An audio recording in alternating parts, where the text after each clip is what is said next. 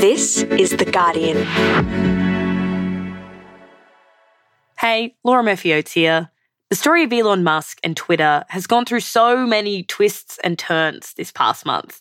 If, like me, you're a Twitter user or just fascinated as to why the world's richest man would spend his money this way and what it can mean for the internet, today's episode of The Guardian's global news podcast, Today in Focus, is really interesting. It looks at things like how Twitter makes its money and just how much Twitter is likely to change with Musk at the helm.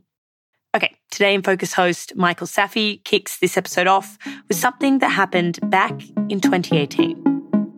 About 4 years ago, I was in Thailand reporting on the extraordinary mission to save 12 children stuck in a cave. Breaking news, a big development on the situation in Thailand. A rescue mission, dangerous and desperate to reach a group of boys and their soccer coach who are trapped deep in a cave, could be underway. It was this amazing story of how ordinary people can be heroes, how the whole world can rally to do something unambiguously good.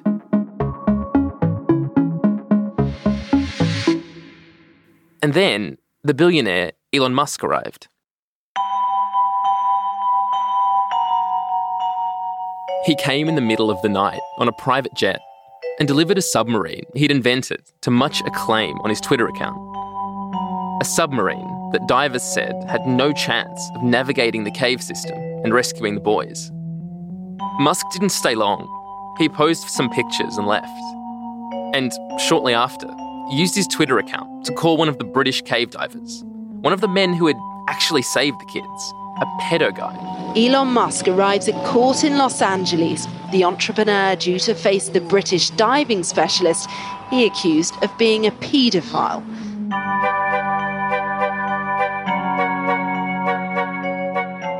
He was sued for defamation and won the case.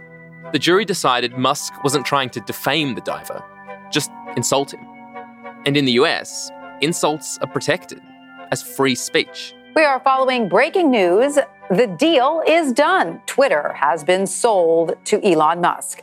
The Tesla and SpaceX CEO... This week, it was announced that that same man, Elon Musk, had secured funding to purchase Twitter and that he intended to make his vision of free speech reign supreme on the platform.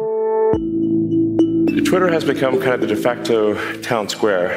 It's just really important that people have both the reality and the perception that they are able to speak freely within the bounds of the law. But is the world's richest man about to realise that loosening up Twitter's rules about what you can and can't say is more costly than he thinks? From The Guardian, I'm Michael Safi. Today in Focus, will Elon Musk regret buying Twitter?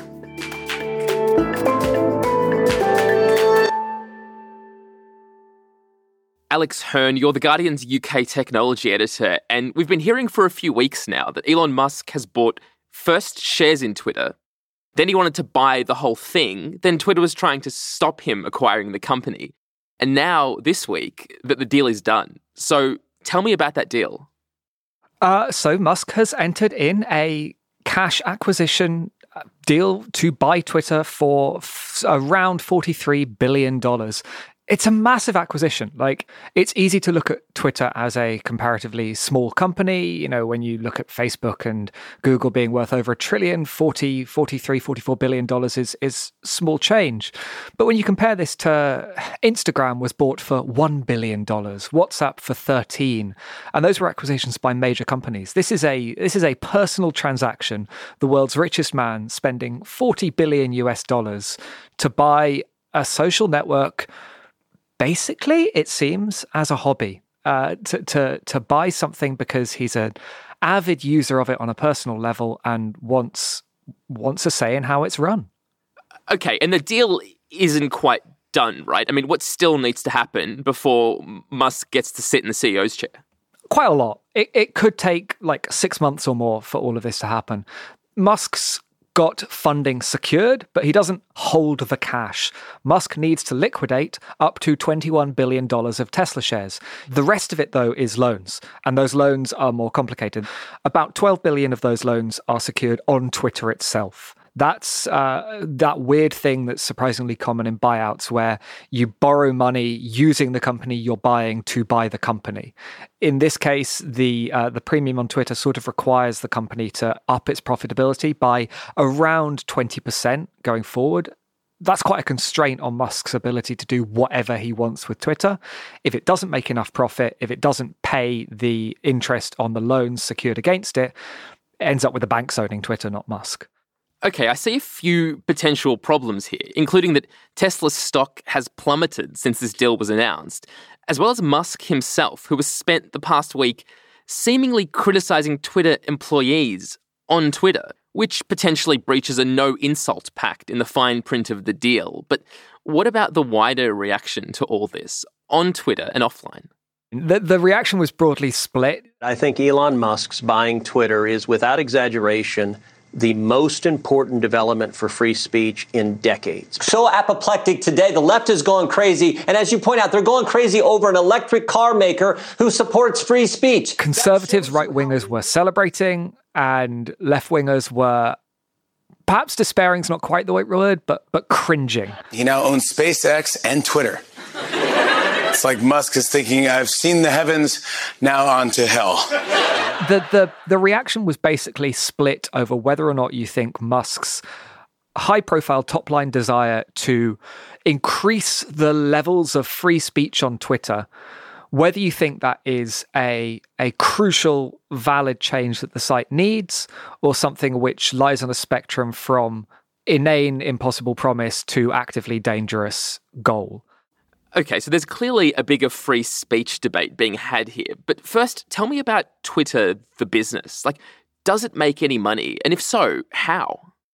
Twitter is weird. It's a very odd business because Twitter, the website, Twitter, the community, moves markets. It shifts culture. It makes and breaks political careers. Twitter, the company, is a not even mid-sized, small tech firm with about 7,000 employees, an engineering team that is, I mean, it's cruel, but is at like a laughingstock amongst its peers, and a wildly underperforming ad business, which is nonetheless the vast majority of the company's revenue. And that's how it's ended up as a company where a $44 billion acquisition offer is a vast premium to where it's trading now, because Wall Street does not look at Twitter and think, yep, this is going to make an awful lot of money in the future. Wall Street looks at Twitter and thinks this is a basket case. Okay, and Elon Musk is a businessman. He wants to, in fact, he needs to make money. And from what you've described, this decision to buy Twitter does not sound like a savvy business move, just in terms of the money. So why is he doing it? I think the lens through which we can look at it is like, this is akin to a businessman buying a sports team. Instead, he bought Twitter because Twitter is where he spends his time. Twitter is his hobby. Musk is one of the few people in the world who has a more self-destructive relationship to this site than I do. He spends an awful lot of time on it. He has been subject to multiple lawsuits for things he's tweeted. He has lost lawsuits over things he tweeted. He has a legal requirement to have a Tesla lawyer review everything he tweets. Some billionaires go out and buy a yacht and relax on the sea. Some billionaires go out and buy a sports team and plow money in it so that they can buy their favorite players. Musk buys Twitter. And then, clearly has an intention to walk into a board meeting one day and go, stop banning accounts and also add an edit button. God, it's their world and we're just living in it.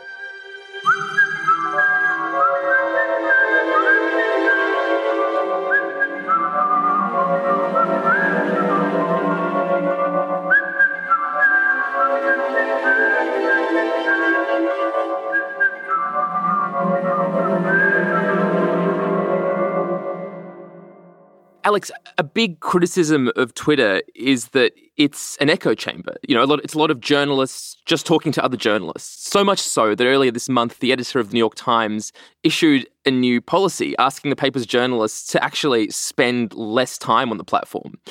But in terms of just sheer mass of users, it absolutely pales in comparison to something like Instagram or Facebook. So if you're not on Twitter, why does any of this matter? Right. I think like, one really plausible answer is it doesn't. And that actually Twitter is an addiction, a habit, a source of brainworms amongst a small portion of the world who all use it habitually and should probably be ignored. That is a completely reasonable position to take. At the same time, the small portion of the world who uses Twitter is disproportionately reflected amongst particularly the Anglophonic world's journalists, amongst politicians in America, Australia, and the UK. Just to take the political influence alone, right? I mean, Jess Elgert, The Guardian's chief political correspondent, told me that the majority of MPs, apart from the ones who literally don't know how it works, spend a mind-boggling amount of time on Twitter. It comes up so often in conversations and from the press gallery, you can tell huge numbers are scrolling through it as they watch debates. This is basically the way most of Britain's political class consume the news now. They might be a minority in, like, numbers of the population. Most Brits do not use Twitter, let alone consume the majority of their news on Twitter. But if MPs and political journalists do, then that means that what happens on Twitter affects the laws of this country. And what happens on Twitter is going to be under the sole purview of one E. Musk, multi-billionaire, richest man in the world. And Alex, Musk has said that he thinks this platform is not living up to its potential. What does he mean by that? What is it not doing that he thinks it can be doing? So that was a very canny piece of phrasing, because it has a dual meaning in there, right? One version of that is that Musk is speaking to his backers and he's saying Twitter could be making more money than it is right now. But the dual meaning is hinted at by Musk's other statements about Twitter being a town square, Twitter being important for the future of humanity. Are you sincerely trying to save the world? Well, I'm trying to do good things, yeah. But you're trying to do good things and you're a billionaire. I mean, yeah. That seems a little bit like either superhero or supervillain. You have to choose one. I'm trying to do useful things. Yeah. And I think he might be sincere about this. He's certainly the sort of nerd, and I say that in the same way that I am the sort of nerd who has read science fiction and thought about how humanity can collaboratively debate and discuss difficult questions. Musk wants to colonize Mars. Musk wants to fight climate change. Musk wants to make a lot of money doing both of those things, but he's pretty loud about being in favor of those foundational goals. I'd first like to share with you my vision for the future. I believe in a renewable energy future. I believe that humanity must become a multi-planetary space-faring civilization. Those seem like exciting goals, don't they? And I think he does look at Twitter and think, well, if there is a way for the entirety of humanity to debate and come to an agreement about how we should fight climate change, maybe it looks like a platform like Twitter, but a platform like Twitter run better. I think after that is where Musk and I diverge. I do not look at Twitter and think, and the thing that's holding back its ability to be an enlightened town square for humanity is the fact that it blocks people for hurling abuse at trans people. And I think Musk does think that. And that's why I am less optimistic that his purchase will unlock the potential. I mean, Alex, you're talking to me about a guy who a court says has to have lawyers read his tweets before he publishes them. Is there any chance that this takeover is motivated in some way by his own personal troubles? Like, can you tell me a little bit about his relationship with Twitter up to now? The two most notorious lawsuits Musk has faced over Twitter, one was in 2017 that you referred to earlier, him calling Chris Unsworth pedo guy when he rebuked Musk's offer to send a submarine to rescue the football team.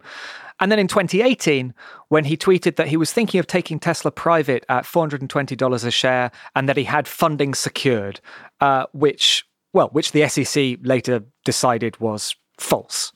And then there's the fact that Musk has spent most of 2020 and much of 2021 being a COVID skeptic, let's say, called the coronavirus panic dumb in March 2020.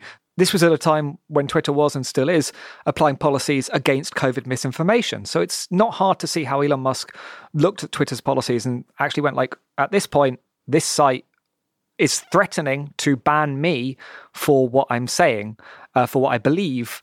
One important undercurrent of all of this as well is that Tesla has no PR department, and expressly said when it did so that Elon Musk's Twitter feed was the main point of call for journalists. And that was novel at the time, but it did leave like a now $1 trillion company relying on a $40 billion company to let its CEO carry on tweeting as its main comm strategy. Just as a sort of corporate synergy point of view, acquiring Twitter at that point probably makes sense purely so that Tesla can carry on communicating with the public. You tweet a lot. I use my tweets to express myself. Well, but you use your tweeting to kind of get back at critics. Rarely. You kind of have little wars with the press. Twitter is a war zone. If somebody's going to jump in the war zone, it's like, okay, you're in the arena. Let's go.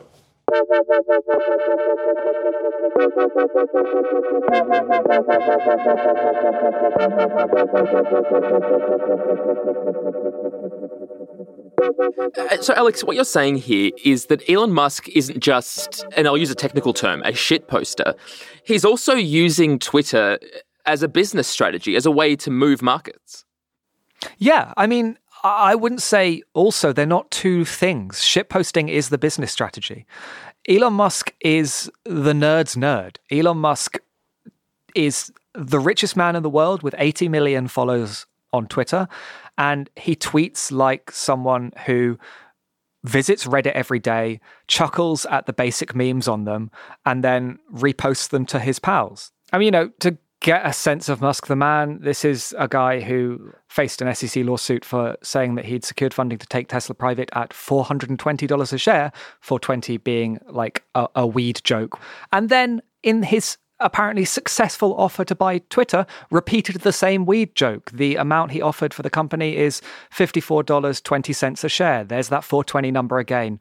With so much about Musk, that is both sincere and calculated. I think, he finds those basic memes funny, but he's also definitely aware that his public image is of someone who gets the nerd humor, man. He's not a stuffy corporate suit. He's one of the engineers. He's one of the guys laughing over hacker humor.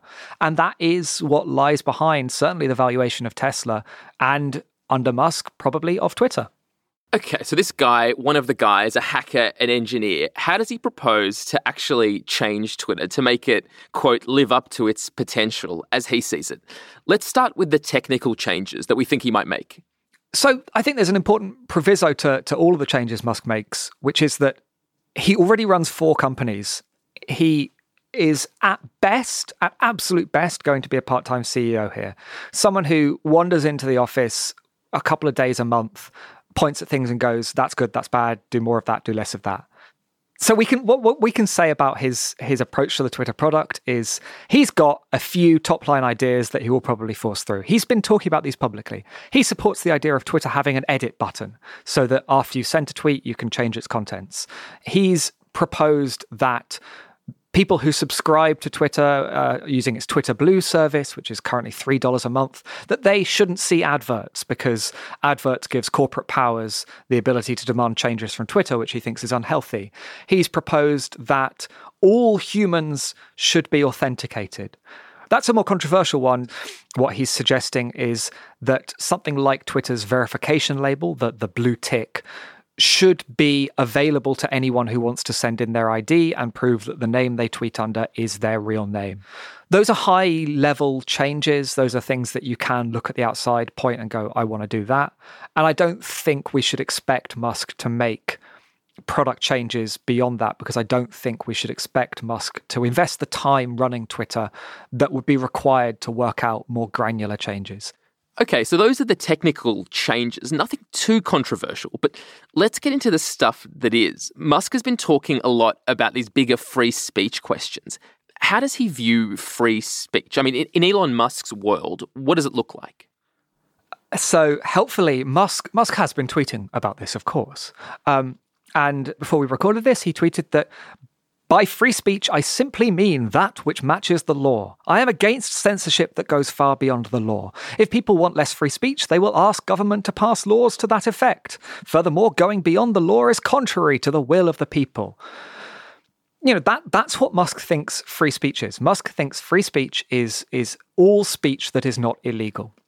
But the thing is, even if you hold that extremely strict view of free speech, it's still an odd thing to hold for a social network because Twitter actually exists in multiple countries at once. Twitter is available all across the world. It is a website, not an American, retail establishment. There is no such thing as the law of free speech on Twitter. Alex, you've given me a quote. I'm going to give you one back. And this is from the EU's Commissioner for the Internal Market, Thierry Breton. He says, "We welcome everyone, but on our conditions." He says, "Elon, there are rules. You are welcome, but these are our rules. It's not your rules which will apply here." Do you think Musk understands that in order to function legally in a place like the EU, Twitter has to comply with certain regulations? It can't have the kind of untrammeled free speech that he seems to think he can have on the platform.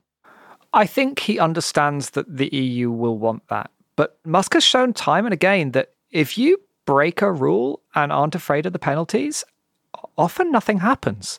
An awful lot of Musk's successes have involved sort of taking government support when there is support and ignoring government opposition when there's opposition and staring them dead in the eye and going, but what are you going to do about it? And I kind of think that's probably going to be the response that he holds to the EU. Alex, Musk is obviously really concerned with the ability of these platforms to shut down free speech. But aren't there actually many ways that people's speech is threatened? Like, I'm thinking about abuse, rape threats, bullying, all these horrible things that end up pressuring people into silence, into leaving these platforms. How does that fit into his vision of free speech? The glib answer is I don't think it does. I don't think Musk has thought about that. I don't think Musk has sat down and thought about the extent to which efficient, smart, fair content moderation is a pro-speech activity, not a restriction on speech. I think that the more difficult point is kind of what does a platform look like when there is a small group of people who are very happily saying awful things to each other, because that describes at the one end sites like 4chan, which are notorious for then spilling out and causing unpleasantness across the rest of the internet.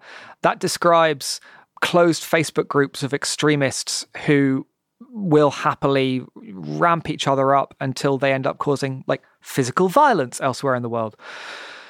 I don't know if Elon Musk thinks that those sort of problems are large enough to counteract the fact that he thinks that it should be possible to rationally debate hot button topics on the internet and that you shouldn't ban people for saying things simply because they're harmful if they are legal. I think that's sort of a foundational point of view that he and many others have on the internet.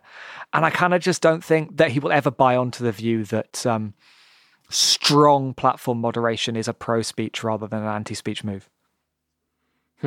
You also said to me earlier that he has to make something like 20% profit a year on Twitter in order to keep hold of it.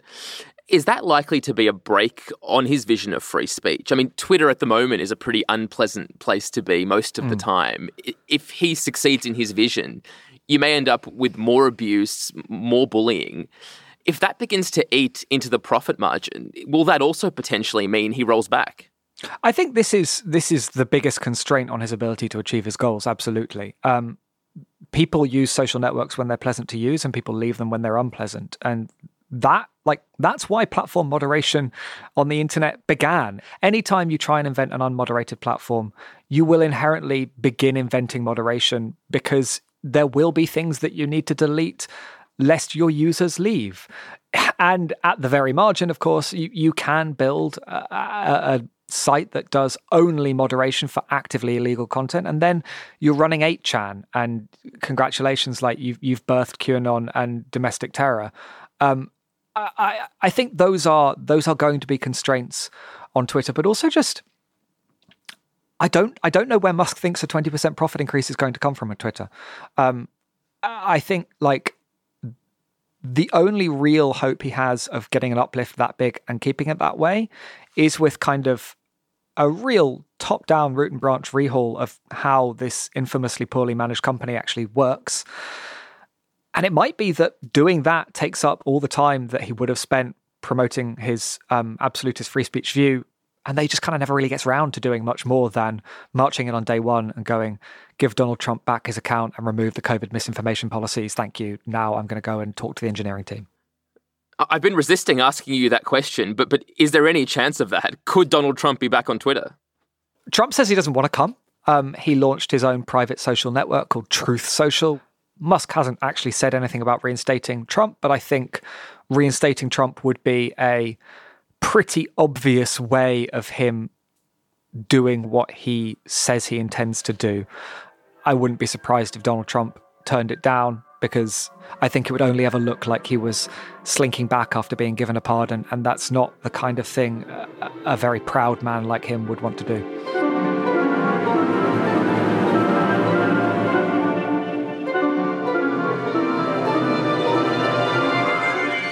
Coming up, can a billionaire businessman really be the saviour of free speech?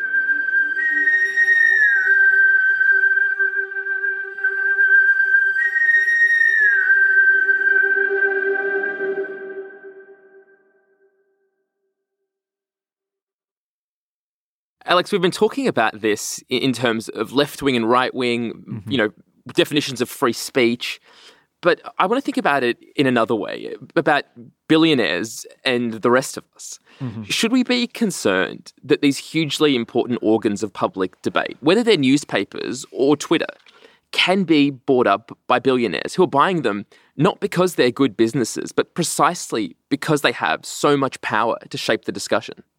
Yeah, I think we should. I think it's a very obvious flaw with the internet as it exists today is that power is so heavily concentrated in the hands of so few people.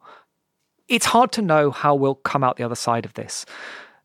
Press regulations exist in most countries nowadays. The UK has actually some quite strict rules on ownership of, say, TV channels. It has broadcasting licenses.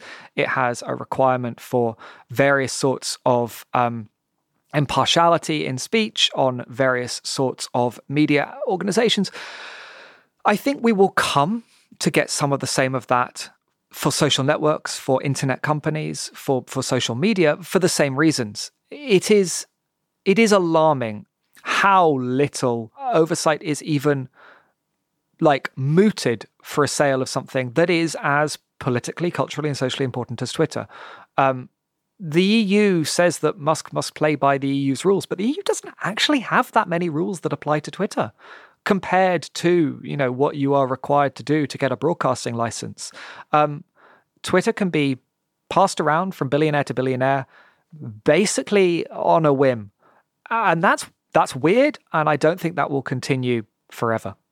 Yeah, because if I think about Twitter now, even Facebook now, without Musk owning it yet, I mean, it's kind of a terrible service. It's owned by Wall Street. It leads to all this abuse and chaos.